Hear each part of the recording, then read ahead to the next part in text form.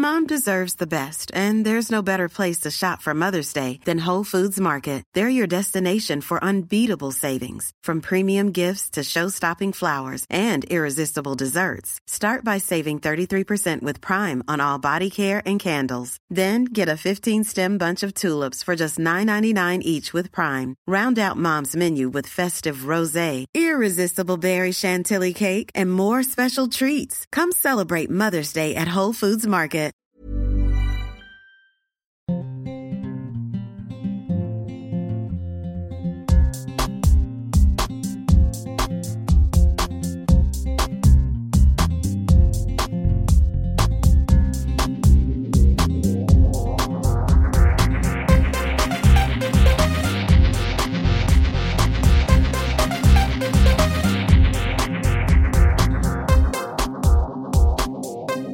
Hej, hej!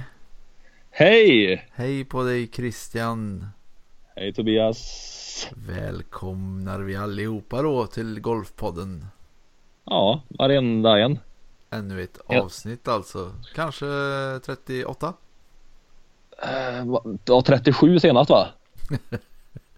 Ja, då är det ju rätt. Ja, det är rätt där. Det har jag. Allt som oftast har du ju det. Oj. Jaha. Jag får be om ursäkt lite här. Jag vill gärna göra det direkt. Ska du be om ursäkt innan jag gratulerar? Eller för jag känner att din ursäkt kommer ta udden av min gratulering. Jaha. Nej. Då får du börja då. Jag tycker det var jätteroligt att du är så duktig att tippa. Du vill börja med det? Ja. Tack. Ja, jag är förvånad själv. Ja, får fast ändå inte. Det kanske jag inte borde vara. Nej. Men jag är det. Ja, och det vi pratar om är ju givetvis ditt eminenta tips om vem som skulle vinna US Open. Just det. Vem var det som vann då? Det var Brooks det. Ja, Koepka. Det var faktiskt... Det var ingen snack. Nej, det var det inte. Han var dominant, kan vi säga. Jag hade faktiskt inte superkoll på typ av bana när vi tippade. Nej. Hade jag vetat det så hade jag varit ännu mer säker. Är det så? Det känns som det är lätt att säga nu då, när han gick och vann och så vidare. Men det var ju lite Bombers Paradise. Det var ju brett ganska utslagsgivande faktiskt att slå långt. Det var det ju. Ja, sen var ju ruffen ganska fet, men det fanns plats. Ja. Mellan ruffarna så att säga. Ja, alltså så hade ju spelarna gnällt ner ruffen lite innan också. Ja, det kanske de hade gjort. Ja. Den var ändå ganska lång ändå. Ja, men inte som den var tänkt. Nej. Men tippade du på? Du, jag höll nog bara med va? Gjorde jag inte det? Ja. Jo, det gjorde du säkert. Ja. För du borde inte tippat fel. En så kallad ja-sägare. Ja. Ja, det var roligt. Jag är imponerad av... jag tycker Brooks Koepka är rolig att titta på när han spelar golf. Han är en modern, bra golfare. Det är du imponerad av? Ja, men jag är imponerad av sättet. Jag tycker han för sig som att han äger stället faktiskt på ett positivt sätt. Ja, håller med. Han äger sig själv också, så kan vi säga. Ja. Och lite kul att han fick första majorn. Det visade sig ju inför sista varvet där att det var ju fler än han som var med i toppen. Och det var fler än han som var majorlösa. Just det. Så att det var väl ganska tidigt majorlös. Det var ganska tidigt klart att det skulle bli en ny majorvinnare. Och det är också lite roligt. Ja, absolut. Även om inte det blivit han så har det varit ganska kul ändå. Ja. Men nu blir det extra roligt ju. Jag satt faktiskt i Norge på tävling och tittade på sista varvet med norska kommentatorer. Jaha, vad gött. När Brooks vann och hejade lite. Det måste ha varit roligt det. Ja, det var roligt. Nydlig var det, tyckte kommentatorn ofta. Icke slå out då. Gjorde han inte? Nej. Men det var ju också kul att vi fick hjälpa till att få våra lyssnare rika då. För jag litar ju på att alla har tippat på Cupca nu då. Ja. Och då går ju in, så att säga, oddset ner när alla gör det. Ja. Men de borde ändå tjäna pengar ändå. Ja, borde de ha gjort. Mer än 1,00 borde han ha gett. Det är nog någon som har dragit in en slant, det tror jag. Tack vare dig. Ja. Har ni köpt sommarhus nu? Eller så? Nej, men jag känner att jag vill inte spekulera så mycket i just spel, va? För jag tycker det är omoraliskt. Ja. Säkra pengar är inget för dig. Nej, precis. Nej. Förstår. Själv då? Du har köpt hus kanske? Ja, flera stycken. Nej, vad var gött. Vad har hänt mer sen sist? Sen sist, men jag var ju i Norge där. Du brukar ju alltid fråga hur det går för mig. Ja, det ska jag göra också. Ja. Och nu tog jag upp det själv, så nu säger jag att jag var liksom där. Över min fråga där, kan jag säga. Ja. Och vad hände där? Ja, det går hyfsat för mig. Ändå, jag blir 9 i Norge. Och det var en tävling som ingår i svenska golftorerna. Ja, så är det ju. Och spelade första 2 varven med Per som vann tävlingen. Och var bara till slut 3 slag efter honom. Jag började lite dåligt och sen kom jag lite mer igång de sista varven. Men det räckte ju inte riktigt. Men hyfsat ändå. Ja. Slå dåliga drives gör jag. Det kanske jag har sagt förut. I så fall så gäller det fortfarande. Jag måste få ordning på detta. Men nu har du fått en ny driver, eller? Nej? Ja. Det har jag faktiskt fått. Det har inte hjälpt så mycket än. Så när jag kom hem från Norge där så tänkte jag ju att nu ska jag bli lite bättre på drives. Och träna är ju en bra grej då. Ja, på drives. Ja. Men då visade det sig att som så många gånger förut, kroppen gav vika, så att säga. Jag har blivit skadad. Dåligt. Slitit i sönder ett muskelfäste i magen. Och det är ju synd. Men det är ju samtidigt bra att veta att man har muskler i magen. Det har jag aldrig haft förut. Nej. Att kunna dra i sönder, så att säga. Just det. Så nu är du tillbaka på förut då, kan man säga. Ja, fast typ. med smärta. Fast med smärta. Så jag har inte kunnat träna någonting. Jag tränar putt och chip bara. Inga drives förrän idag. Då testade jag. Men det gick så där att kunna slå med smärtan. Ja. Tydligen det fästet som sagt och några nerver som ligger i kläm mellan revbenen. Inte heller positivt. Men det ska nog lösa sig. Ändå, på något sätt. Ja, är det en gissning eller går det på magkänsla?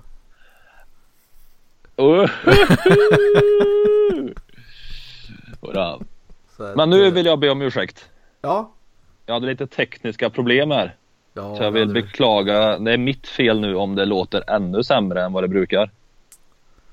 Ja. Nu kör jag via mobil enhet istället för dator. Noterat säger vi om detta. Tack. Och så går vi vidare. Du har en ny tävling inplant. Du spelar inte SM? Nej, det gjorde jag inte. Nej, men nästa vecka ska du återigen göra ett besök på SGT, va?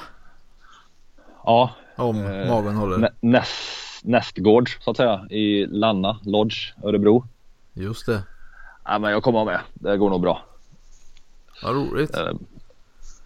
Vi provar. Då tar du det blir roligt. Årets andra pallplats kanske?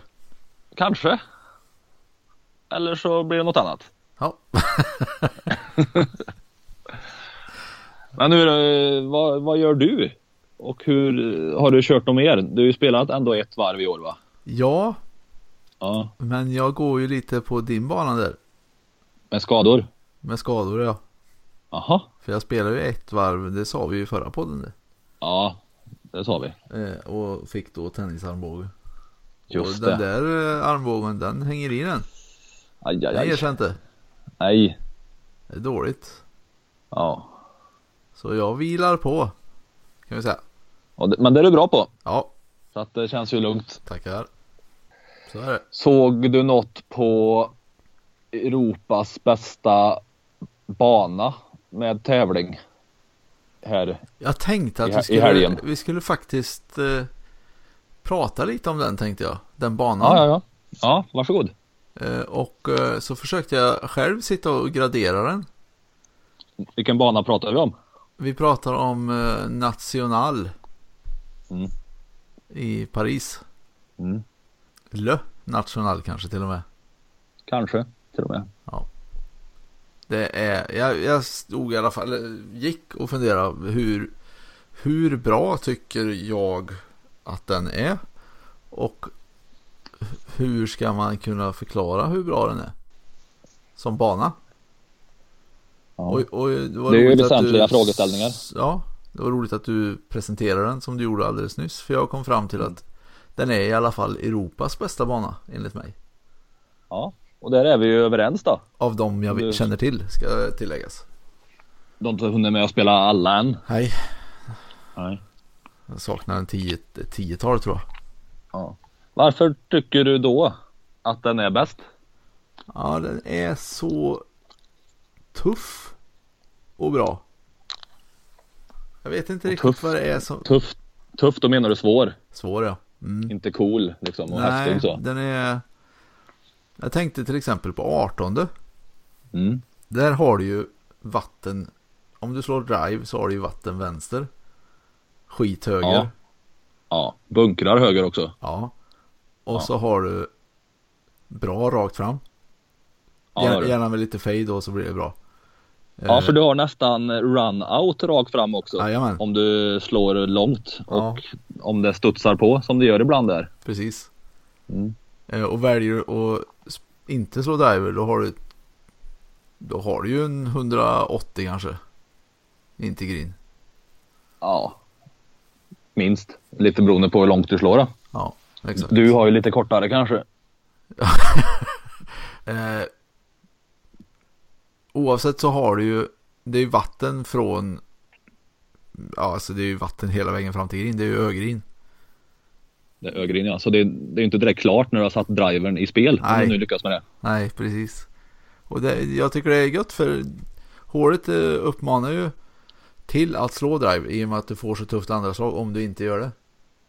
Men du måste slå en väldigt, väldigt bra drive för att lyckas.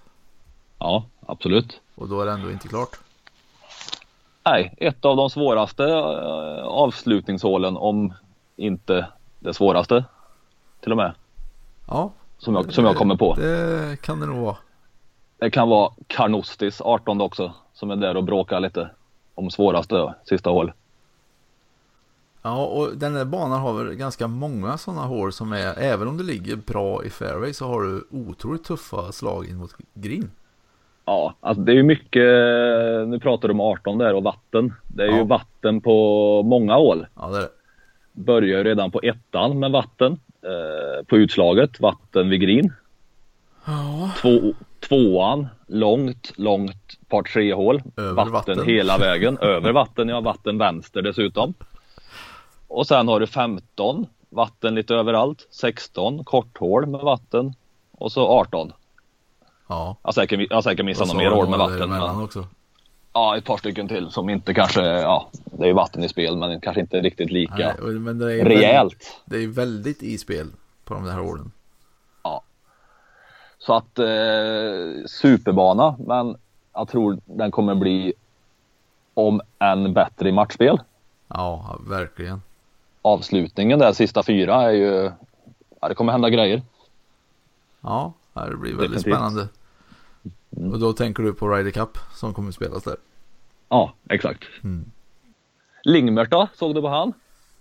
Nej, det gjorde jag faktiskt inte. Men jag har följt det vid sidan av. Lite synd. Ja, men han är ju där. Det är svårt att vara i toppen i 4 dagar i sträck. Det kostar på, va? Ja, det gjorde det. Ja. Men 6 blir han, va? Om inte jag har fel här. 5, 6, 5 till och med. Jag sist, men jag kan ha fel. Då blir han nog 5. Och ja, nära vinst Men lite surt också att han brände British Open-plats. Ja. Med ett slag kanske bara. En placering eller vad det var. Till råga på allt. Ja, lite synd. Han verkar lite på G då. Ja, absolut. Lyngmert. Ja. Ja, men du, en som fick en British Open-plats är ju... Vi får ju börja ta till lite finare ord nu när vi ska prata om Alexander Björk. Ja, jag. Du hoppar tillbaka till national igen. Bra. Ja, det gör jag faktiskt. För han kom ju 3, va? Ja. Delad sådan. Och hoppade upp och fick ju för det då British Open-plats. Just det. Och hoppade upp till 22 plats på rankingen. Det är väldigt, väldigt bra gjort. Ja. Mer eller mindre klar för finalen, kan man väl säga redan nu. Ja, det kan man säga. Det tycker jag. Ja, då säger vi det. Mer eller mindre klar för finalen. Han har spelat in 6,3 miljoner. Ja, bra. Starkt. Han gjorde birdie på sista året som du tyckte var så svårt. Ja. Nej, jag säger det igen. Han är stabil som... Jag vet inte vad. Ja. Han tycker det själv också, att han har hittat ett spel som håller under press. Och det tycker jag han visar. Ja.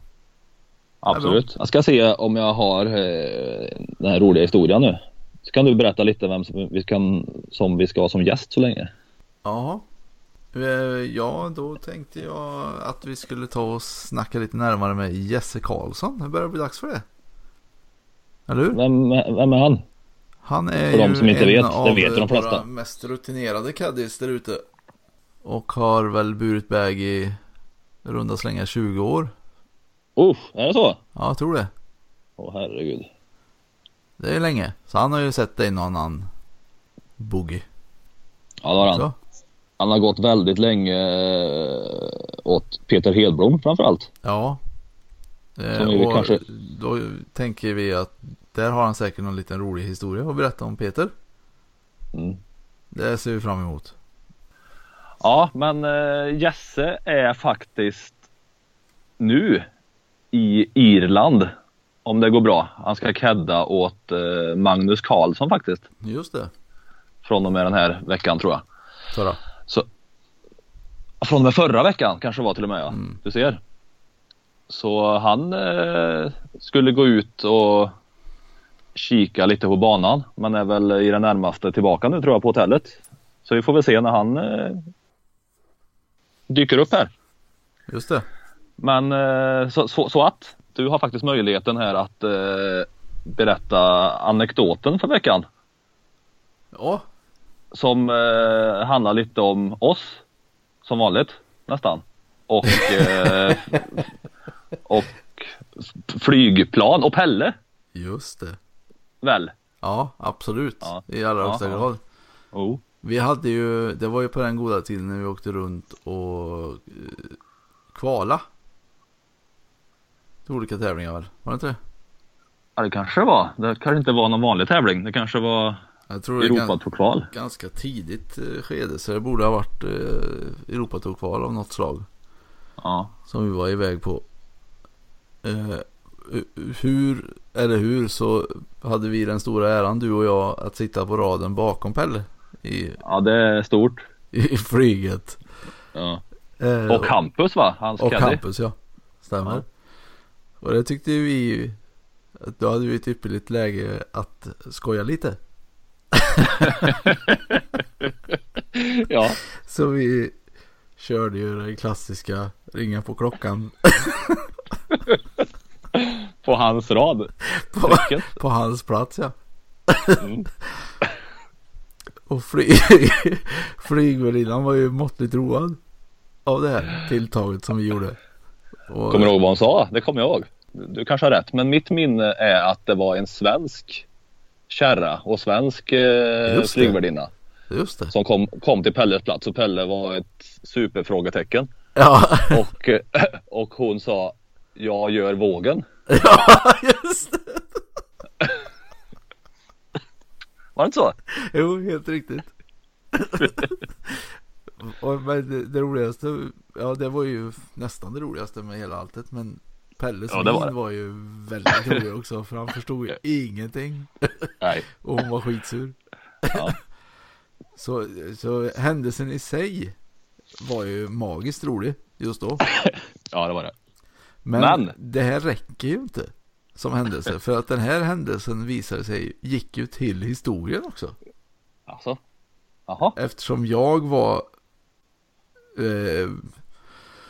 vid ett tillfälle ganska långt senare, har jag för mig, på en kick-off-utbildning när jag skulle börja jobba för Golf Plesir utomlands.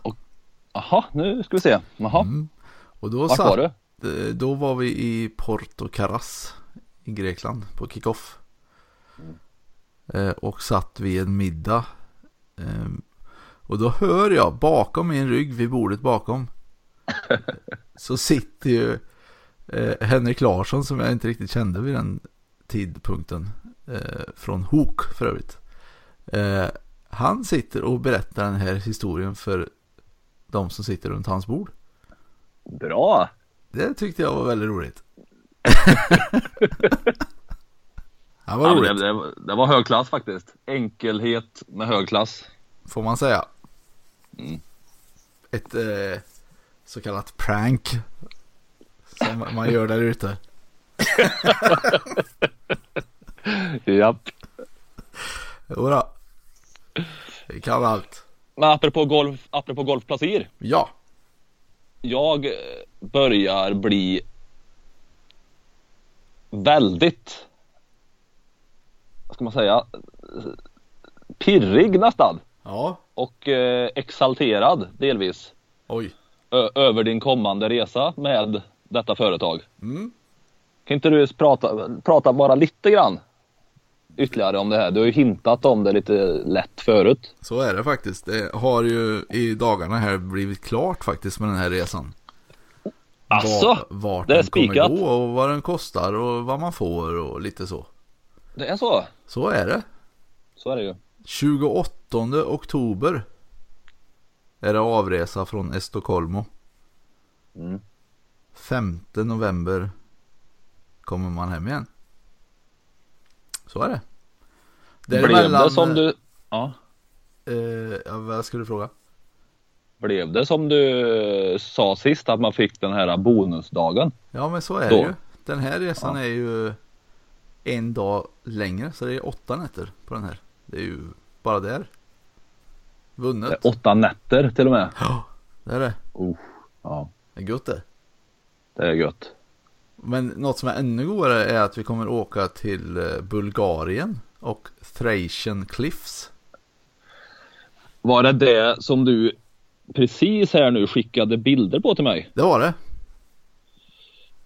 3 till antalet. Det ser ju faktiskt jätteläckert ut. Det ser sjukt läckert ut faktiskt. Jag förstår att det heter Cliffs i namnet där. Ja, det ligger. Jag ser liksom bilderna. På klippor kan man säga. Jätte på kanten. Ja. Till klipporna och havet. Ja, och det är en ganska kuperad bana, så där ingår det ju såklart golfbil. Ja. Det är klart det gör. Men du vet att det här tycker jag man ska gå in och kolla på för att verkligen kunna förstå hur läckert det ser ut. Ja. Det finns lite goda videos, har jag upptäckt också, på YouTube om den här banan. Okej. Ja, det gäller ju att vara med nu också. Jag kommer ihåg håsen kring den senaste resan. Just det. Det är ju inte alla som får plats på resan som vill. Nej, och det kommer inte vara lika många som får plats på den här. Nej. Som på förra heller. Jag har tajtat till sällskapet som får äran att följa med. Till 24 personer inklusive mig. Bara för att det ska bli riktigt bra resa. Lite julafton helt enkelt. Ja, lite så. Ja, jag tror det kommer bli en väldigt trivsam vecka det där. Ja. Men då går det alltså att anmäla sig nu? Det går. Golfplesir.se. Sök dig till specialresor. Just det. Klicka på fliken och scrolla ner så ser man Golfpodden-resan till underbara Thracian Cliffs. Snyggt. Vad kommer det se ut som senaste resan? Upplägget på plats? Nej, det gör det ju inte. Men i stora drag så gör det ju ändå det. Det är ju halvpension som vanligt.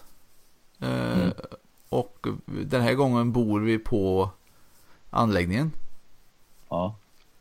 Vilket jag tycker är positivt för att den här veckan kommer vi även köra lite gruppträningar under dagarna efter eller före varven. Det hade du inte senast, va? Nej, och det var ju mycket på grund av transporter till och från banan som ställer till. Det äter mycket tid. Nu är vi på plats och kan göra vad vi vill. Då tar du tillfället i akt att utnyttja tiden som helt plötsligt bara dyker upp. Precis. Till förfogande. Och det kommer vara mer inriktat på träning i form av kanske nötning av olika typer av slag. Okej. Inte så mycket teknikträning kanske, utan mer kanske lite klara avövningar och så vidare. Precis, exakt. Ja, vad roligt. Ja, och sen kommer vi även spela 2 andra banor under veckan. Som heter Black Sea Rama och Lighthouse Golf. Känns också som de är lite kustiga till namnet. Faktiskt. Det tror jag man kan säga. I alla fall den ena har jag sett är kustig. Ja, hej, så det är in och handla, säger vi. Ja, och du har du börjat ladda redan? Ja, jag försöker vila för fullt så att min arm ska vara hel. Ja. Så laddar jag. Bra. Då tycker jag att vi tar och ringer upp Jesse. Yes.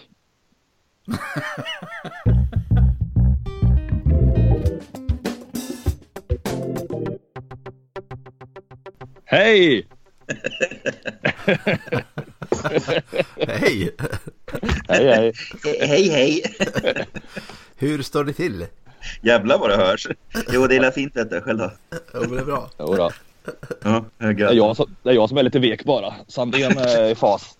Alltså, okej. Nej, det är jag ju inte riktigt. Det har vi konstaterat. Nej, det är du inte heller. Nej, just det. Nej, du är ju också ur fas. Du är också svag. Så är det.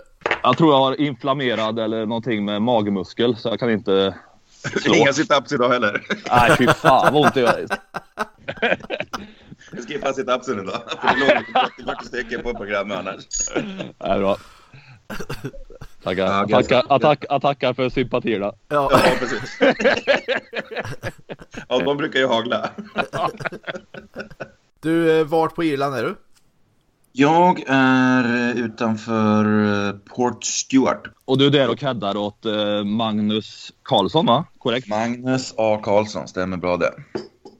Och då pratar vi Nordirland faktiskt, där jag inte har varit förut och kaddat. Nähä? Ja, det är så pass. Ja, det är ända uppe på toppen där. Så att... Det har ändå varit oväntat att du inte har varit där förut. Du har ändå varit på ganska många ställen. Så är det ju faktiskt. Men det är väl ungefär som hemma i Sverige. Man har spelat massa golf i massa andra länder och roliga ställen. Men sen när man tittar i närområdet så har man inte spelat så mycket banor plötsligt. Så att, det är väl lite samma med det här kanske. Ja. Ja, nej, så Irland och Irish Open har väl gjort ett antal gånger. Men inte på Nordirland om man säger. Nej. Nej, vi tänkte prata lite med dig om framförallt caddy-yrket. Ja. Är tanken. Och du har ju framförallt gått caddy åt Peter Hedblom många år. Ja, det stämmer jag. Var det den första spelaren du gick åt? Eller hur började det? Nej, den första spelaren jag gick åt var... Jag tänker om den allra första, ja det var det. Det var ju... Måste vi tänka till här. Det var Katsuyush... Nej fan, nu är jag ute och snurrar. Oj. Det var Johan Ryström. Så där ja. Ja. Och vi pratar första... vi pratar 1998 på Madeira. Ja. Då skedde debuten. Snart jubileum alltså. Ja, jag har just gjort 20-årsjubileum på alltså 20 raka tävlingar på Nordea, det vill säga, eller Scandinavian Masters då. Ja, okej. Ja. Så det var ju lite speciellt. Ja, det var lite speciellt kan jag säga. Det var faktiskt. Det är väl flera caddies och spelare som har gjort 20 stycken, men inte 20 i rad tror jag. Så att det var nog lite speciellt faktiskt. Och för mig var det väldigt speciellt, det kan jag säga. Ja, hur kändes det då? Nej, men det var lite milstolpe. Det var väl, jag har ju liksom, ska man säga, jag har inte varit heltidscaddy i alla de här 20 åren, utan det har ju varit av och till. Men när jag då, även de åren jag inte har kört heltid så att säga, så har jag alltid sett till och gjort ett antal tävlingar och framförallt Sverigetävlingen då. Och när jag började, det var väl egentligen när jag och Hedblom och Micke Jonsson gick på någon Scandinavian Masters för några år sedan och surrade lite, som det kan lätt bli med de där pojkarna, så konstaterade vi att det var rätt många Scandinavian Masters i den bollen. Då hade ju Micke Jonsson gjort över 20 och Peter också över 20, men inte i rad. Nej.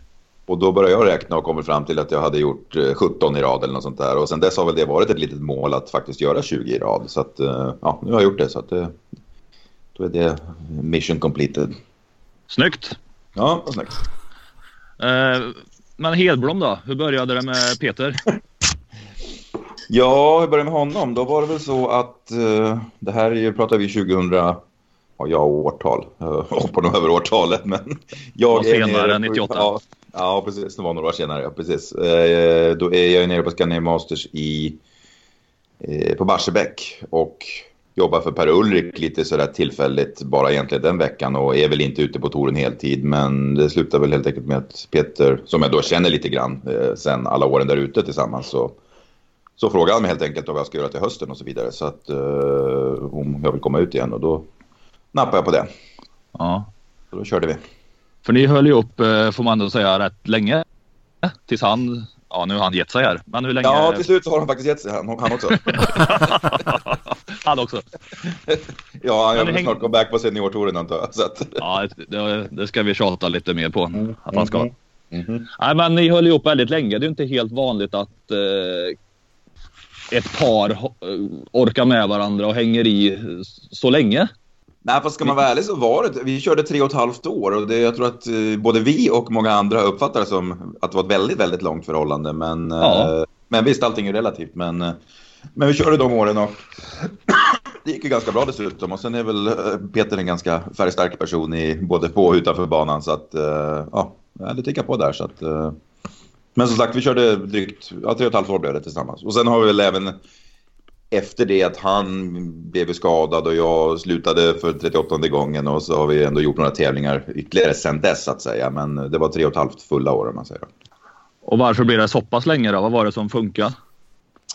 Ja, vi var väl, skulle jag nog säga, när folk ställde den frågan hemma på gatan, så var en bra caddy och så vidare, så då brukar jag väl säga att jag var nog världens bästa caddy för just Peter Hedblom, men definitivt inte världens bästa caddy för alla andra, så att det var bara någon form av personklick där som gjorde att det funkar så jävla bra liksom.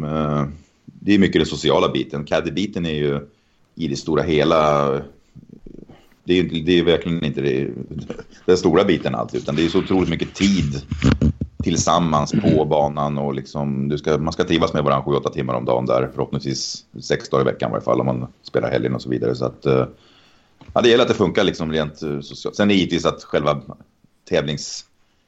jobbet under tävlingssituation måste ju såklart klicka också, men det är mycket, det vet du själv som gammal spelare, och du är med Tobbe som gammal caddy, att det är ändå en helhet som måste komma till, och det är svårt att sätta finger på kanske ibland, men i vårt fall så, liksom i alla andra fall skulle jag säga, så klickar det liksom direkt och kände bara att vi är på samma våglängd, och extrema tävlingsmänniskor, han är väl minst sagt en extrem tävlingsmänniska som man har fått tagit del av, så att, men det gillar jag också, så att Peter hade ju jävligt stora krav på sina caddies och framförallt mig då, så att men det gillar jag gillar att ha liksom har bara en tydlig rollbeskrivning så att säga, och en tydlig arbetsbeskrivning vad jag ska göra och inte göra, så har jag inga problem att anpassa mig efter det, så att Men hur skulle det kunna se ut liksom, din arbetsbeskrivning, din roll där? Vilka krav var det på dig? Eller kanske är som caddy nu också? Ja, det kan ju skilja sig ganska mycket från spelare till spelare.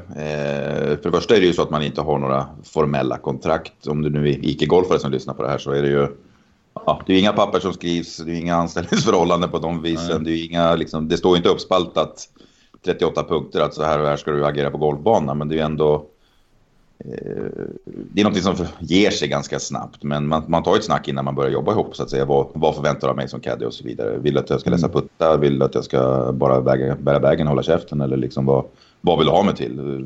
Ska vi jobba med 1 eller 2 måttböcker, eller hur är du van att jobba och hur vill du jobba? Så att som sagt, det skiljer sig väldigt mycket, men i Peters del så handlar det ju mycket också om, han ville ju framförallt ha någon som var jävligt engagerad, både under själva tävlingsrundan men kanske lika viktigt under träning faktiskt.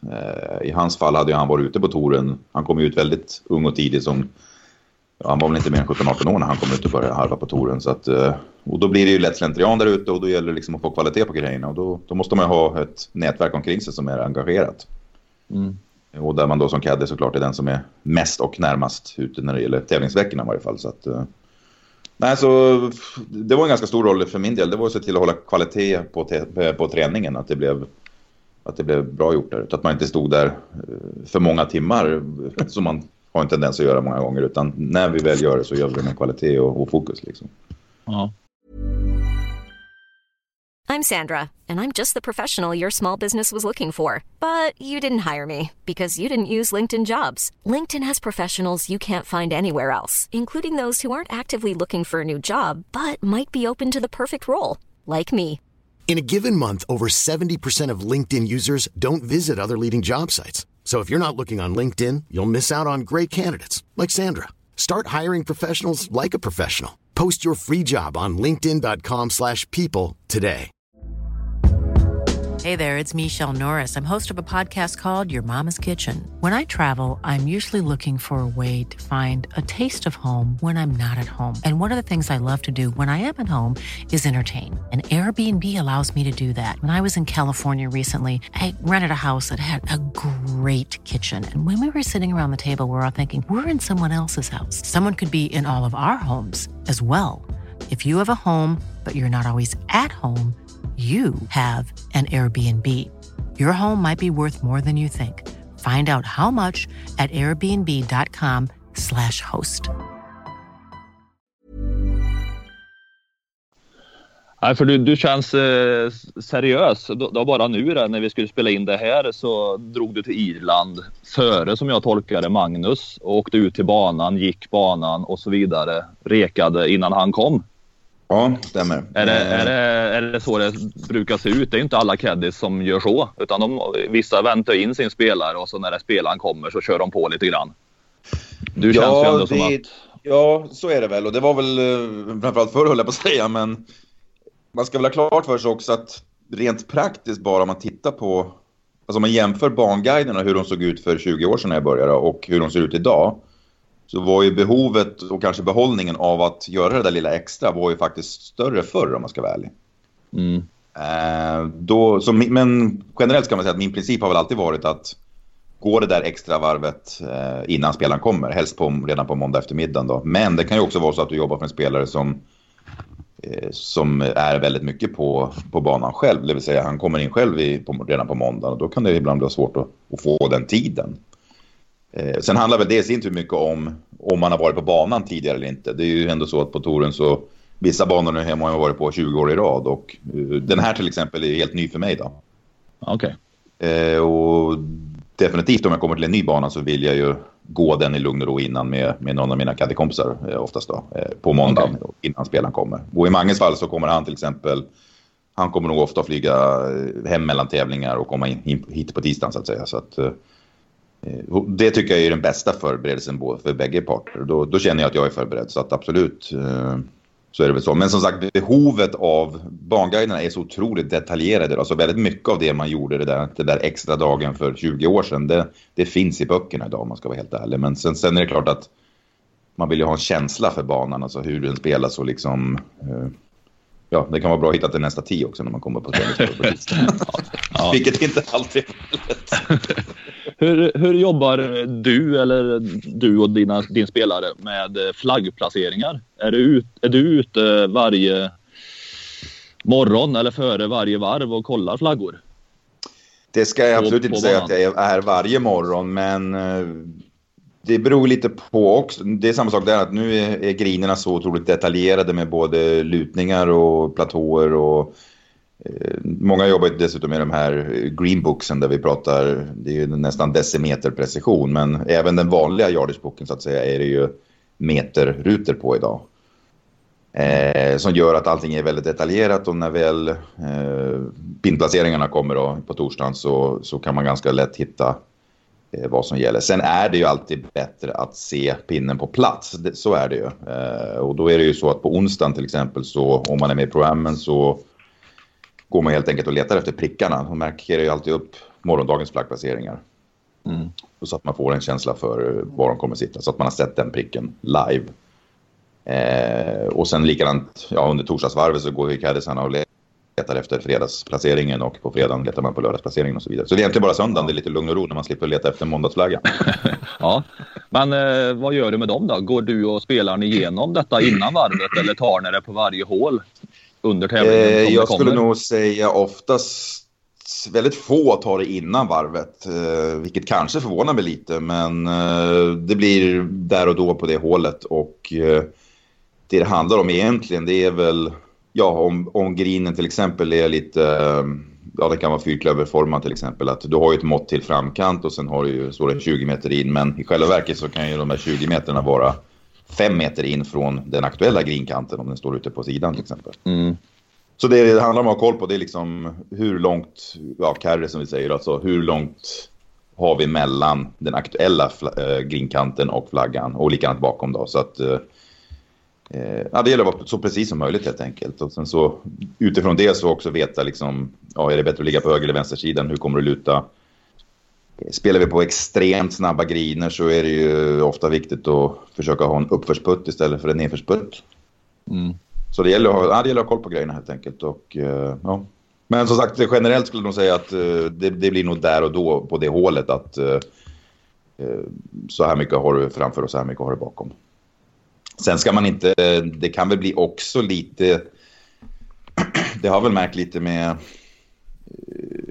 som sagt när jag jobbade med Peter då var det ju väldigt mycket information, väldigt mycket snack inför varje slag, men ändå kort och koncis, men ändå det gick igenom en hel del grejer och liksom man vill ha koll, och då gäller det att hitta ett sätt att förmedla det utan att det blir råddigt helt enkelt.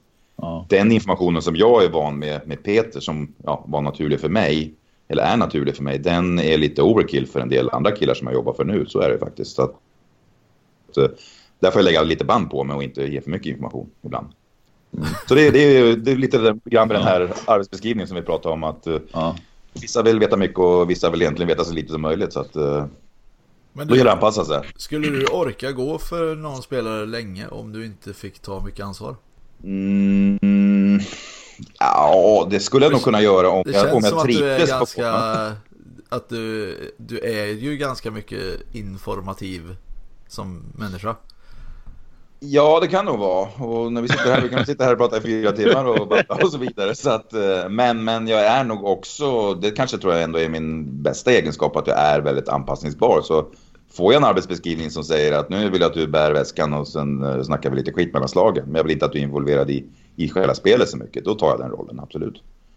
Och är det så att jag då trivs med killen, alltså jag vill ju ha kul där ute, jag vill ju gå ut varje dag, även på träningsdagarna, och tycka att fan, det här är en kille jag trivs med, eller tjej för den delen. Så att så jag ska inte säga att det är klart att det är kul att vara involverad och liksom både, eller när det går bra så är det jävligt kul att vara involverad. När det inte går bra med Peter Hedblom får ett psykbryt, då kanske det inte var så jävla roligt alls. Då kan jag säga att då fick man veta att man levde. Herre jävlar. Men det är också en sån här grej, och det blir ju såklart, jag är väl ganska förknippad med Peter, men i och med att han var så engagerad, och jag också, men väldigt många tror att han är världens mysigaste kille att gå caddy för att han är en glad jävel, framförallt utanför banan, men även på banan. Ja, han är jävligt mysig att gå caddy åt när det går bra, kan jag säga, men han kan vara riktigt tuff när det inte gick bra, och det är han medveten om, absolut.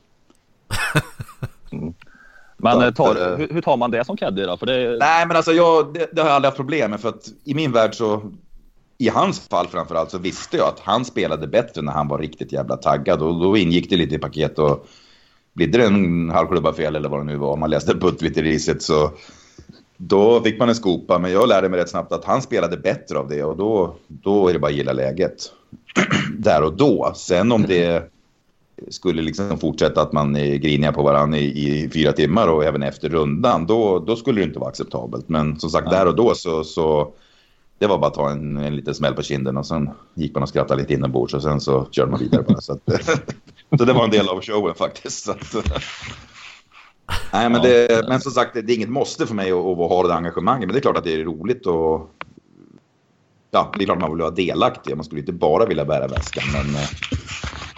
Men jag tror kanske också att Peter var lite old school, om man säger det. Det är väl inte så konstigt heller. Han har varit ute så länge. Så att de här nya generationerna, de är ju framförallt de är uppväxta med helt enkelt mycket bättre yardage-böcker. Bara det gör ju att de har en liten annan syn på, alltså vikten av information var ju större för. Så är det ju. Vikten av att ha en caddy som var bättre förberedd var större för att banguiderna var inte tillräckligt eller lika detaljerade. Även när det gällde med mått från tis och så vidare. Ganska tydligt här den här veckan på Irland då, när det är en linksbana med väldigt mycket doglegs faktiskt. Okej. Och då låg ju en ganska stor del av den här förberedelsedagen eller förberedelsevarvet för några år sedan låg i och liksom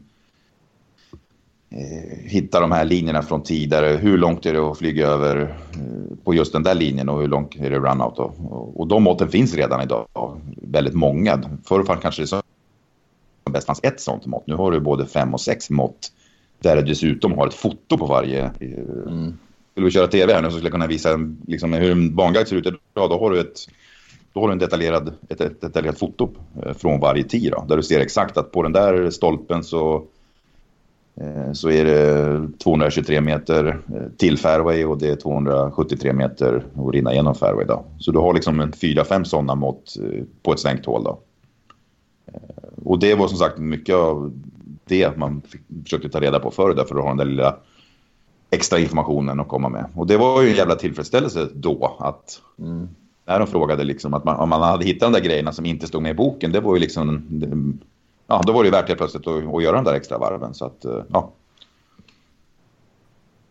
så är det. Så är det med. Du, angående det här jobbet att ta på sig grejer, så har du ju tagit på dig mycket annat också, som med landslaget och... Ja, det var väl Rickard Lindberg då som är förbundskapten som vi har sprungit på varandra genom åren här ute, och han, när jag då slutade med Peter, jag måste tänka till med årtalen här, jag tror att vi pratar 2009,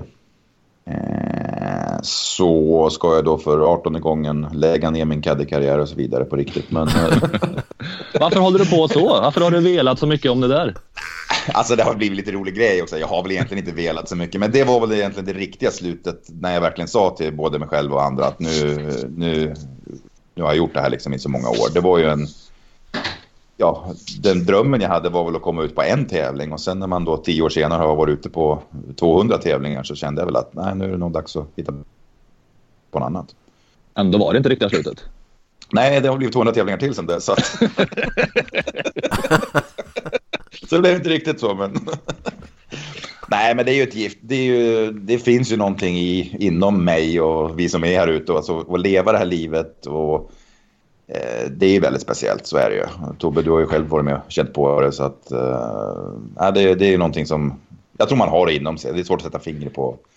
För det första så är jag ju jäkligt golfintresserad, men det är ju någonting som drar igen, alltså. Så är det. Och jag trivs här ute. Det blir som det är min andra familj här ute. Jag är ju definitivt ute på touren, så är det. Men vad ville Rickard ha hjälp med då när han kontaktade 2009, och vad blev det av det? Ja, då skulle jag som sagt lägga av igen, och fick han höra det, och då tänkte han att vi vill ha in dig i landslagsverksamheten helt enkelt för att ta del av din erfarenhet, eller av min i det här fallet då, dina år ute på touren. Så jag hade ju oftast hade jag en kaptensroll på de stora mästerskapen helt enkelt. Och då låg väl ansvaret på mig att när vi spelade in, alltså på de här landslagstävlingarna, så var jag lite ansvarig för strategi och bantänk och sådär. Men det fanns väl också med i paketet att vara lite, kalla det mentor, få de här killarna och tjejerna ibland att förstå vad som väntar den dagen de blir proffs. Och det är ju ett väldigt stort steg från amatör till proffs, det vet du också. Så det fanns ju en kortsiktig del, det var ju liksom det här med banstrategi på tävling. Men sen fanns det ju ett långsiktigt tänk i det också, att proffsförberedande helt enkelt. Att vad väntar där ute när det är dags att hoppa över kanten. Och vad kunde du bistå med då, om man säger? Vad var skillnaden mellan en amatörgolfare och en Europatour-spelare i förberedelse, i strategi? Vad ser du som skillnad där? Ja, alltså nu är det väl lite annorlunda idag. Nu är väl de ganska många, men ofta handlar det kan ju vara rent praktiska saker. Om du spelar i landslaget i golf, då är du på en nivå i amatörvärlden där du liksom har bra förberedelsemöjligheter. Du kommer ju till tävlingar både 2 och 3 dagar innan. Du hinner ju spela in i lugn och ro. Du har ju liksom allt det praktiska ordnat. Du har ju flygbiljetter ordnat och du har ju faktiskt coacher på plats med en bil eller en buss. Och du har, allt är ju roddat för det. Och sen så hamnar de ju oftast på college eller är på college även under landslagstiden. Och då har de ju samma sak där. De har ju liksom ett nätverk runt omkring den som fixar det. Med all rätt, de är ju så pass bra så de har ju liksom blivit uttagna till det här. Men sen skriver du på ett proffs, eller skriver på om du blir proffs. Och så dagen efter då var det visst ingen som fixade den där flygbiljetten. Det var ingen som gjorde ditten och datten för det. Utan helt plötsligt måste du göra allt själv. Och framförallt ska du helt plötsligt betala allt själv också. Så det blir ju en jäkla omställning såklart. Och då blir ju det blir ju en helt annan, alltså pressen blir ju, det blir ju en helt annan sport helt enkelt. Kanske att man överdriver den övergången lite grann ibland också, att det är fortfarande du och klubban och bollen, men det är klart att det blir ju en annan, det blir en annan verklighet helt enkelt. Men jag försöker väl egentligen bara förmedla att vad väntar du ute? Hur går det till? Visst, du kanske hittar någon sponsor hemma på klubben i början som kan lägga några tusenlappar, men det är rätt så dyrt att ligga här ute, och det är ju också en bild som jag har försökt förmedla på andra sätt också. Jag har haft en blogg där bland annat på golf.se där jag försöker få fram just den här bilden bakom kulisserna. För tittar du i de stora tidningarna idag, det lilla som skrivs om golf, då ska det ju bara skrivas om hur mycket pengar de där bästa tjänar jämt. Ja, visst. Men de där andra 70-80 spelarna som åker hem varje vecka och har gått 30 000 back, det får man inte läsa om så mycket. Nej. Så det är ju också en verklighet som de måste vara beredda på, att visst, i början där du har de där sponsorerna, men spelar du inte in pengar första eller andra året, och liksom, då börjar det bli tufft att vara golfproffs. Det låter ju rätt flashigt att ha golfproffs på visitkortet, men det är inte så glamoröst. Nej, jag håller med dig. Men det är ju stor skillnad. Vad tycker du är en skillnad i själva spelet då? Om vi kollar på banan kontra amatör kontra Europatourspelare. Jag skulle säga väldigt liten. Alltså, framförallt blir det mindre och mindre. Det man ska ha klart för sig att landslagsspelare, de spelar ju de största tävlingarna. Alltså är du med i EM och VM och så vidare, och individuella och lag, då är du på de här banorna redan som 15-16-åring. Du spelar ju Portrush, du spelar ju de största banorna som sen du kanske kommer ut på touren då. Så banmässigt så får de ju en skolning som är jäkligt bra liksom. De är ju förberedda för att spela såna här banor. Kontrasten blir ju ganska stor mot Peter Hedblom, om vi säger så då, där man nej, men där, liksom lite old school, där vi verkligen tänker från för- och nackdelar, lite risk och reward, men det är ju ett annat offensivt tänk idag. Det är ju en annan, det är ju liksom att titta på samhället, man tar ju för sig på ett annat sätt, och det gör man även från ett golf-tee om man tittar på dagens ungdomar, om man ska generalisera. Så att det är ju lite mer ösa och liksom inte så jäkla, man ser inte lika mycket konsekvenser helt enkelt. Och tittar man på scorerna så är det ju lägre scoring. Alltså man är ju fostrad att skjuta lågt när man kommer ut de lite mindre torerna. Så att det är de ju inte rädda för när de kommer ut här ute. Nej. Gillar du den grejen då? Att det är mer bomba och inte lika mycket Hedblom? Så att säga. Ja, om du förstår frågan. Ja, absolut. Alltså som caddy, det är klart, det var lite tillbaka på det där med delaktighet. Det är klart att det är roligare att vara med där man då kanske diskuterar för- och nackdelar. Inte för varje slag, men att man har en lite tydligare plan på strategi. Men det handlar ju ganska mycket också om hur de sätter upp banorna idag. Det är kanske en liten klyscha, skulle jag vilja säga, att alla banor på Challenge Tour är så jäkla lätta och sen blir det så jäkla tufft på Europatouren. Det skulle jag inte säga är riktigt hela sanningen. Det har nog varit så mera, men jag tror att den skillnaden börjar...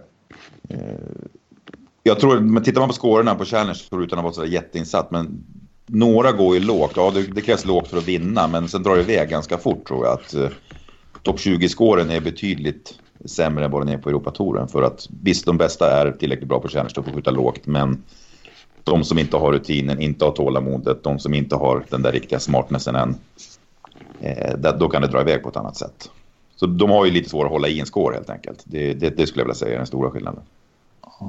Ja, det där med bomba är ju intressant. Alltså nu är det länge sedan och kanske inaktuellt, men min största uppvakning när jag kom ut på Europatouren, det var ju just att det blev så himla viktigt att pricka fairway. Att det var en stor skillnad mot Challenge Tour Sverige. Men det kanske har minskat, men det var min uppvakning. Nej, men som sagt, som jag sa, det var ju större skillnad förr för att banorna var, och det var ju 30 år sedan snart som du var ute på touren.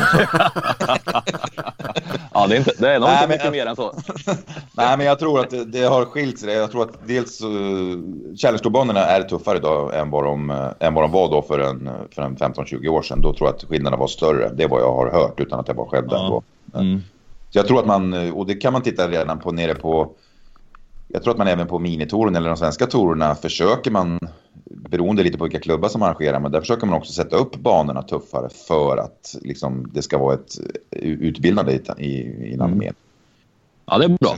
Så att jag tror, men sen är det klart att vissa tävlingar, de vill ju göra tvärtom. Det vill ju att man ska vinna på 25 under. Ja, då är det klart att de sätter upp banan efter det. Så att, ja. Vet du att Nilsson håller på att göra samma resa som dig, så att säga? Men just den här comeback... Ja. Ja, absolut. Det har jag koll på. Så jag ser fram emot att få bära hans back, för det är en back som jag fortfarande inte har burit på. Så att det ska bli spännande. Ja. Tid och plats. Tid och plats. Det blir bra. Ja, det är Torskolan. Då är det väl Leopard Creek i november där, första tävlingen. Exakt. Just det, ja, det är trevligt det. Leopard Creek. Det är mycket trevligt faktiskt. Det vore ju intressant ändå att gå tillbaka lite här och få höra i alla fall om något Hedblom-tapp, utbrott. Har du någon minne där han tappade lite hur det kan se ut? Hur många timmar har vi? Ja, men kör på det. Nej, jag ska inte säga att det var så ofta, men när det väl var så kunde det vara ganska ordentligt. En av de bästa. Jag var väl lite förvarnad. Det är klart att om jag hänger här ute och har gjort det några år, så lär man ju känna alla, framförallt svenska killarna, mer eller mindre. Så att jag hade väl lite koll på honom såklart. Men vi gör ju våran första tävling, nu ska vi se så jag inte ljuger här. Det är ju i München, precis. Ja, så vi hade ju kommit överens där. Vi kör, han är ju på mig där i Malmö, och sen så kommer vi fram till men vi börjar i München och så kör vi några veckor som man brukar säga, och så testar vi om det kan funka. Ja, ner till München, och Peter har väl haft en ganska knackig säsong.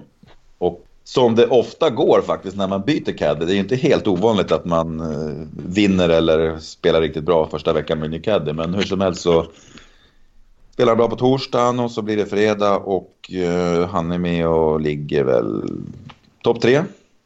Vilket han inte har gjort på ett tag. Så det börjar bli lite tv-kameror och grejer där. Det är fredag eftermiddag. Och vi kommer till 18:e hålet i München. Där vi då var för... de spelade för 2 veckor sedan, samma bana. Dogleg vänster.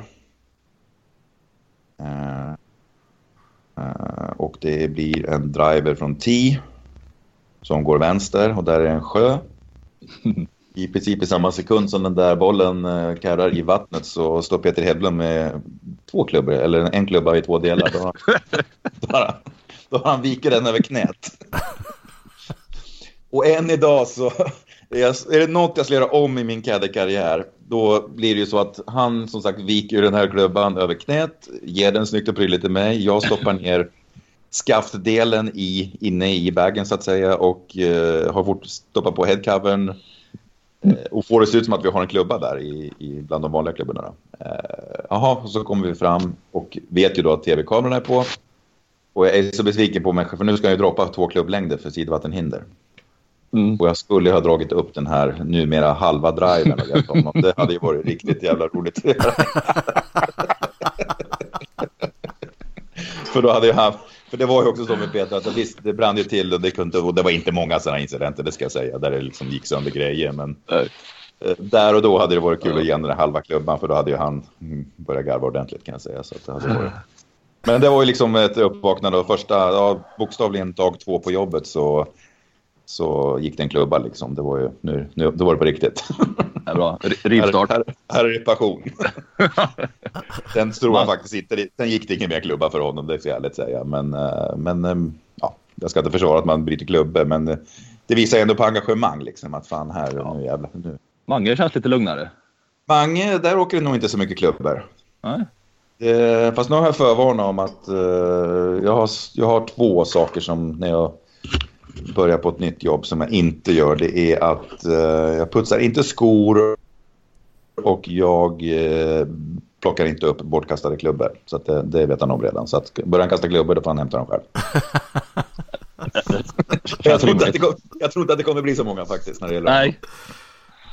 Faktiskt, men du ska få berätta en annan sak också som är ganska färsk. Som du skrev om häromdagen på Facebook. Ja, det är ju faktiskt, då är vi lite inne på Mange misstänker jag. Ja, bland annat. Ja, det är ju helt otroligt skulle jag säga. Då var det ju så att, eller är ju så att som sagt, det här är bara vecka 2 med Mange. Förra veckan i Paris var ju då rookie-veckan. Vi har bestämt att vi ska köra de här 3 i rad nu och som lite testveckor då. Innan dess så jobbar jag 3 veckor för Pelle Edberg. Och på 3 veckor med Pelle så träffar Pelle, alltså bokstavligen träffar pinnen 3 gånger. Vilket är väldigt mycket procentuellt sett. Inte med Pelle, han slår ju så rakt. Ja, precis. Men fram till dess så hade jag aldrig jobbat för någon som slog så rakt. Nej, och jag kan väl säga på de där, jag brukar säga att jag har gjort närmare 400 tävlingar och har väl kanske upplevt, utan att räkna, men vi säger att det är 5 rena pinträffar på de 400 tävlingarna. Oj. Och vips så blir det 3 pinträffar på 3 veckor med Pelle. Och så kommer vi till Paris förra veckan med Magnus Karlsson och redan på inspelet på onsdagen så träffar han pinnen på hål nummer 14. Med en wedge, full wedge. Och det var inte så mycket mer med det. Men jag nämner väl där och då, eller man inte hade hunnit sagt det innan, att fan, det här är helt otroligt. Det här är 4:e pinträffen nu på 4 veckor liksom. Jag hade 3 stycken med Pelle på tre tävlingar här. Ja, det är ju helt otroligt ungefär. Och så blir det torsdag. Hål 2, par 3. Som då är vårat, vad blir det, 11:e hål. Järnfemma. Klockrent på pinnen, klonk. Så den här som då hade blivit en 2 meter studsar iväg och blir en 8-9 meters för birdie istället, som man bränner tyvärr. Så att nu är vi uppe i 5 på 4 veckor. Och på kvällen så, vi skakar bara på, jag vet inte om jag ska skratta eller gråta, men på kvällen så skickar Mange ett sms till mig. Där han skriver typ att, ja fan, det här är ju helt otroligt. Vad gör det med oss spelare som får oss att träffa pinnen ungefär? Eller sånt där skriver. Ja, jag skriver någonting tillbaka där. Men sen blir det ju dags för fredag. Och så nu är vi uppe i alltså 5 pinträffar på 4 veckor. 2 på 2 dagar. Och det blir fredag. Och då vet de som har varit eller tittat på tv från Le National i Paris att det är ju en av de absolut tuffaste banorna här ute. Och det går väl halvknackigt. Första 9 där. Vi ligger 4 över par efter 9 hål fredag. Och vet att vi måste ner på par förmodligen för att klara katten. Plus 1 kanske kan räcka. Men det måste liggas bra golf för den sista 9 för att det ska hända något. Vilket många börjar göra. Det blir birdie 10, birdie 11, birdie 12, birdie 13.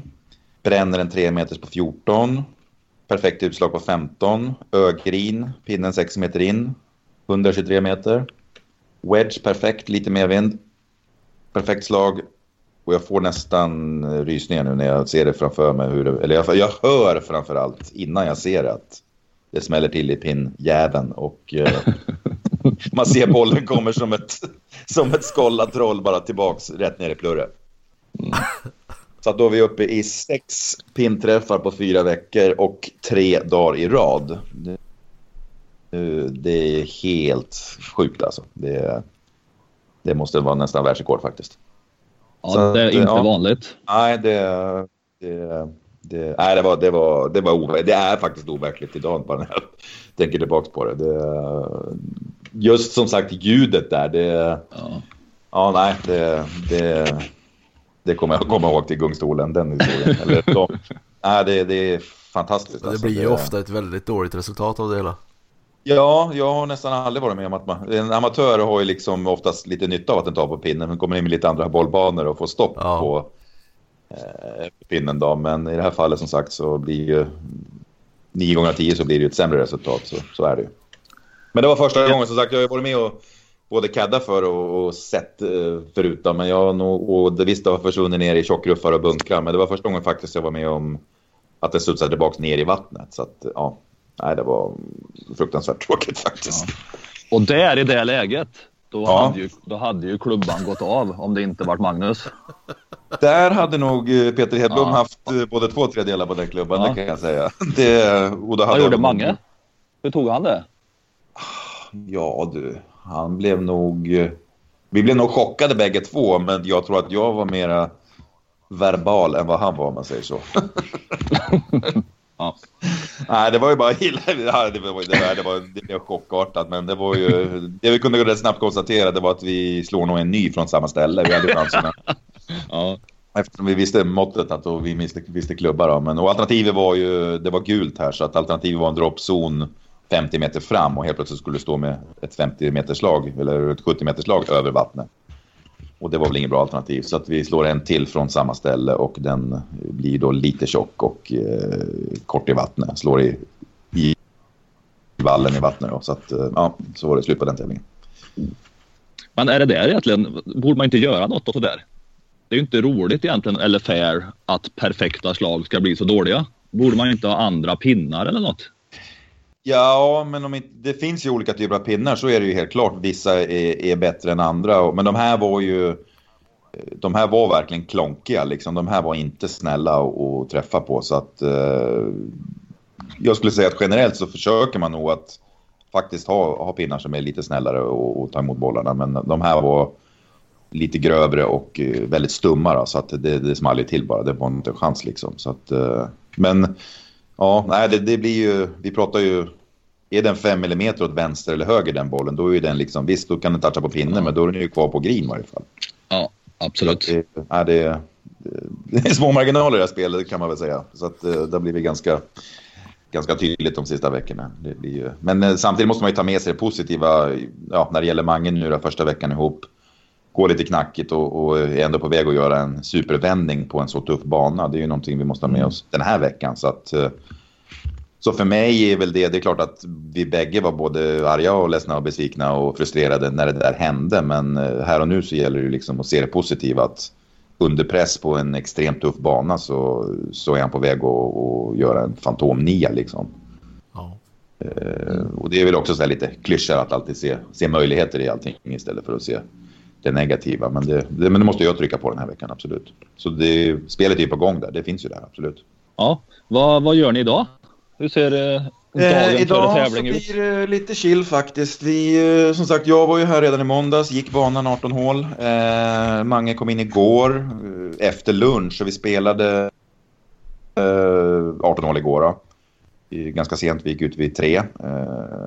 Mange har inte heller spelat banan förut, så fokus för Manges del igår, eller för våran del ska jag säga, det var väl att få en känsla för hur spelar vi banan. Det var inte så viktigt om vi stod bra eller dåliga slag igår. Idag är det ju Pro-Am-dag som vi inte är med i, och då kommer vi helt enkelt att träna några timmar. Så att 9:30 här ska vi träffas och putsa lite på sving och lite närspel. Puttning. Bra. Och han känns på G. Underbart. Ja, det tycker jag. Han är nybliven pappa här sedan en vecka också, så att det ska lossna här nu. Det är min absoluta ambition såklart. Fan, man blir lite sugen på Ja, du ser. Det finns ju där i. Ja, det är en väldigt speciell känsla faktiskt. Ja, det är det absolut. Första hålen, första tävlingen. Ja, på tävlingen. Ja, det är påslag. Jag tror den är speciell för oss också som inte spelar. Det tror jag definitivt. Alltså för vi känner ju inte känslan som spelaren har inom sig. Nej. Även om vi kan på något sätt ha ett hum om hur han ligger till. Ja, men det är ju en ganska stor del av jobbet att försöka få den hummet om hur de ligger till så att säga och försöka anpassa sig lite grann efter det. Så att, Men för du, Christian, du var ju ofta, i mina ögon så var ju du alltid jävligt bra. Men du själv var tvungen att känna dig bra tekniskt för att kunna utföra jobbet på ett bra sätt. Upplevde jag det? Ja, så var det nog kanske. Ja, men, ja. Du var lite så här orolig när du inte kände att tekniken satt. Ja, absolut. Jag var ju mycket känslospelare, så att om jag hade en god känsla så var jag tryggare än om det kändes icke bra men bollen ändå flög okej. Ja. Då hade jag kanske någon form av oro att det är bara tur att bollen flyger rakt nu. Det känns ju inget bra. Om jag ska överdriva lite. Så det är väl lite olika det där. Men jag tror det kanske är svårt att känna hur en spelare upplever det innan tävlingen börjar. Ja, det är det. Men på tävlingsdagarna på banan är det nog enklare. Ja, då när man väl kommer igång, då är det ju som det är liksom. Ja, det som slår mig när du säger där, det är ju liksom det här, vi pratade lite förut, spinner tillbaka på det här skillnaden proffsamatörer. Som vanligt så svarar väl inte på frågan, det blev ramla in på en annat, men den stora skillnaden det är ju förmågan att kunna få ihop en score även när man inte spelar bra eller när inte tekniken är bra, som du beskriver det här med Christian till exempel, att tekniken känns inte bra, då kan det sticka iväg på lite lägre nivå. Men när du har varit här ute och börjar bli lite rutinerad och kanske med hjälp av en rutinerad caddy så kan du få ihop en score. Det blir liksom 72 istället för 79 den där dåliga dagen. Och där har du skillnaden. Där sållar man ju agnarna från vetet helt klart. Alltså. Det är ju inte... Du kan till och med skjuta 69 med ganska rappligt spel även på en tuff bana med bra närspel och tålamod liksom, och trygghet i att... Ja, det är ju rutin såklart att det går att skåra även när inte tekniken sitter. För tekniken kommer inte sitta 4 dagar under en tävling i princip för någon, skulle jag våga säga. Så är det. Så förmågan att skåra, det är liksom definitivt där man skiljer agnarna från vetet. Och det bygger mycket på rutin såklart. Ja, det håller jag med om. Det är ju många varv som, om jag tänker tillbaka, jag själv och även vad jag har hört från andra, gått ut och känt att jag är helt ur form. Jag har inte slagit bra slag här på flera veckor. Men tack vare bra samarbete med Keddin, bra strategi, bra beslut och bra tålamod och så vidare, så kan det även bli en 64 en sån dag. Ja, absolut. Från ingenstans, när det känns piss egentligen. Ja. Och det är väl en styrka kanske hos bra spelare, möjligtvis. Absolut. Också. Men där ser man ju också, det är ju typ exempel på spelare-caddy-förhållanden när man börjar lära känna varandra, vilket ofta går ganska fort, men där man som caddy då känner att, vänta nu, vi kanske inte ska dra fram sponen på den här ögrinen par 5 och slå karriärslaget, för att han är inte i teknisk form nu, utan nu måste vi försöka få in på, vi knackar fram en järnfemma och tar en wedge och puttar för birdie istället. Samtidigt måste du måste förmedla att du tror på det han gör, men samtidigt ibland så är det ju läge att dra lite i handbromsen faktiskt. Så att det är ju en stor roll i det hela, liksom, att där och då faktiskt kunna ändra lite strategi, för att vänta nu, han är faktiskt inte i form här nu. Han har ju fan slagit, det är 10 släpp i rad med spon här nu liksom, och det är faktiskt vattenhöger, så att det kanske inte är läge den här gången. Hur gärna vi än vill och liksom, men absolut, det är ju definitivt en del i det hela, så är det. Ja, hur är den delen? Hur känns det liksom om du vet att spelaren rycker upp exempelvis i en spon i sånt läge och har tagit beslutet, står för det helt själv, och du tycker att det här är ju så jävla fel. Hur känns det i magen när han startar baksvingen? Liksom? Ja, det är då det är bra att väga 115 pannor, och då ställer man sig i vägen och tar tillbaka klubban, så då är det problemet löst. Nej, men alltså, det ska jag inte säga. Det är väl generellt, skulle jag säga, att vi som caddies här, vi är ju ett bollplank, vi är ju liksom till hjälp där, men just den situation du beskriver har väl egentligen aldrig gått så långt där man faktiskt drar upp klubban och jag ska minsann slå den här jäveln, utan men ibland det blir väldigt situationsanpassat. För vissa gånger är det också, det har gått knackigt och som sagt han kan ha slagit 10 i rad, men samtidigt måste du bryta trenden till slut och ja, då får du för fan chanser och så får du blunda den här bollen i luften och hoppas på att vi hittar bollen där framme sen. Så att så ibland får man liksom, förnuftet får ju backa lite grann ibland, och att ibland får man liksom tänja på gränserna och få till ett trendbrott helt enkelt. Och det kan ju räcka, du vet ju själv, det är ju ett bra slag kan ju vända en hel runda eller en hel tävling eller ja, i långa lopp en hel säsong eller karriär egentligen, om man ska hårdra det. Men absolut, man måste ju, ibland får man ju faktiskt blunda lite för förnuftet, så är det. Att nu kör vi liksom. Så det och i slutändan är det ju faktiskt spelaren som står för beslutet, så är det ju. Absolut. Och blir det dåligt, så jag står inte i skadeglad och påpekar att men jag tyckte minsann något annat, utan då är jag en del av det ändå. Då är det bara gilla läge och köra vidare på det så att säga. Men som sagt, ibland kan det där trendbrottet vara nödvändigt och då får det väl hända då. Är det inte frustrerande om du känner efter ett varv att idag gick vi på par, men hade han lyssnat på mina 5 grejer här så hade vi fan gjort 67 istället? Och så, eller så tänker du aldrig? Nej, det kan inte säga. För de jag har jobbat med så har nog varit så involverad, kan väl säga, så att det har liksom det har aldrig varit 5 gånger som vi tyckt så olika. Det kan vara möjligen en gång, och det kanske bara är en gång per tävling möjligen, utan man jobbar ändå så tajt och snackar ihop sig och liksom anpassar sig efter läget och som sagt efter lite dagsform och så vidare. Så att det kan jag inte säga att det skulle minsann ha blivit 5 slag bättre om man lyssnar på mig, och det kanske däremot har varit tvärtom någon gång att spelaren tycker det om mig, men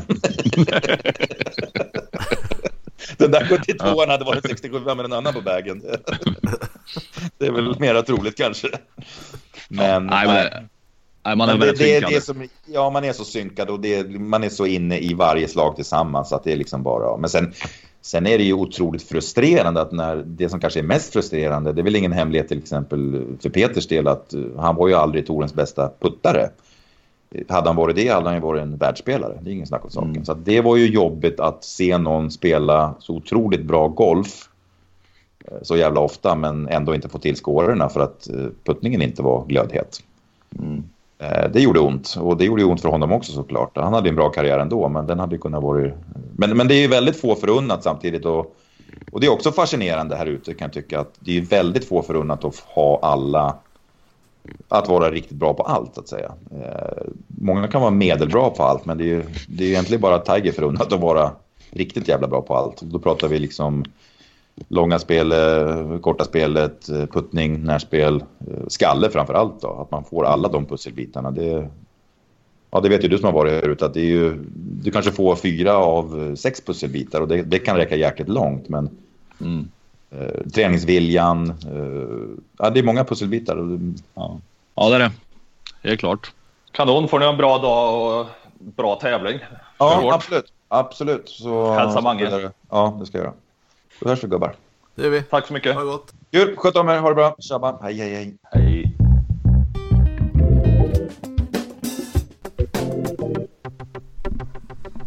Du, jag tycker vi har kommit fram nu till dagens punkt när det gäller tävling. Vi har ju en tittartävling, fast lyssnartävling. Ja, det har vi ju. Ja. Just det. Jag har inte riktigt förberett mig här. Jag ska bara gräva lite ett ögonblick. Berätta vad det är för tävling så länge du. Jo, vi har ju uppmanat er lyssnare att skicka in roliga historier. Golfrelaterade gärna. Och du läser upp en, kanske 2. Har vi gjort det någon gång? Ja. Av dessa inskick i alla fall. I varje podd, och jag graderar hur rolig den just var. Det. Ja, just det. Och sen får vi se vem som vinner då i slutändan av året. Och som vi alltid brukar säga, det tar ju inte slut med den här veckans historia. Även man får ju fortsätta skicka in. Nej, det fortsätter, och man får fortsätta skicka in ännu fler. Det är nästan så att vi uppmanar till att fortsätta skicka in. Det gör vi. Ja. Jag har hittat en här. Jag tror den här kan vara passande för dig, för han som har skickat in det heter Tobias. Jaha, ja. Ja, det måste ju vara bra. Det är ju en bra start. i det här läget. Är du beredd? Ja. Varför har golfspelare alltid 2 par strumpor med sig till golfbanan? Alltid 2 par strumpor. Den hade du inte hört. Jag trodde nästan du hade hört den. Jag kan ju ha hört den och glömt bort den. Ja. Men jag kommer inte ihåg den på rak arm. Och jag måste ju därmed också svara att jag inte vet. Nej. Ifall det blir hole in one.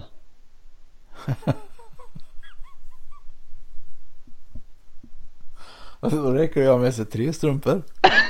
Ja, det är ju även onödigt om jag 4 strumpor då. Ja. Ja. Just det. Men så är det.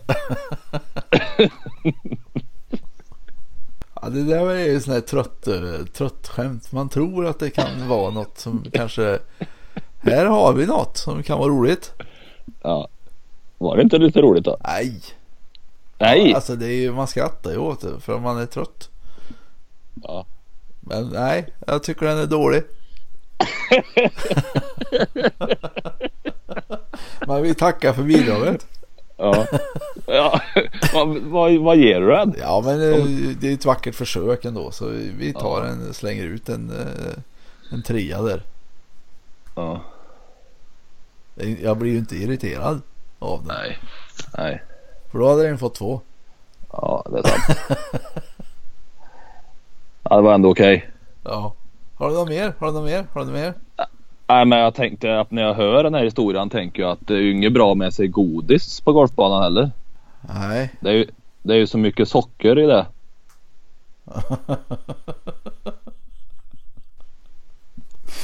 Ja, för det räckte jag med 3 sa vi ju. Nej, men då blir ju det är ingen som petas ner från tronen idag inte. Nej du. Då så. Ja. Tack för den här stunden. Tack själv. Vi kommer faktiskt, tror eller ej, återkomma rätt snart har vi tänkt. Ja. Med ytterligare ett avsnitt. Ja, det har vi tänkt. Nu med tanke på att har vi varit lediga en stund. Ja, det har vi. Skönt det har varit då. Ja. Och bra för din armbåge. Just det. Men vi kommer tillbaka innan The Open i alla fall har vi tänkt. Ja. Och för nu gäller det att presentera vem de ska spela på. Exakt, det gäller att smida nu när järnet är varmt. Exakt. Det är så vi resonerar. Min på. Så ja, relativt snart syns vi igen. Tuting. Tack på dig.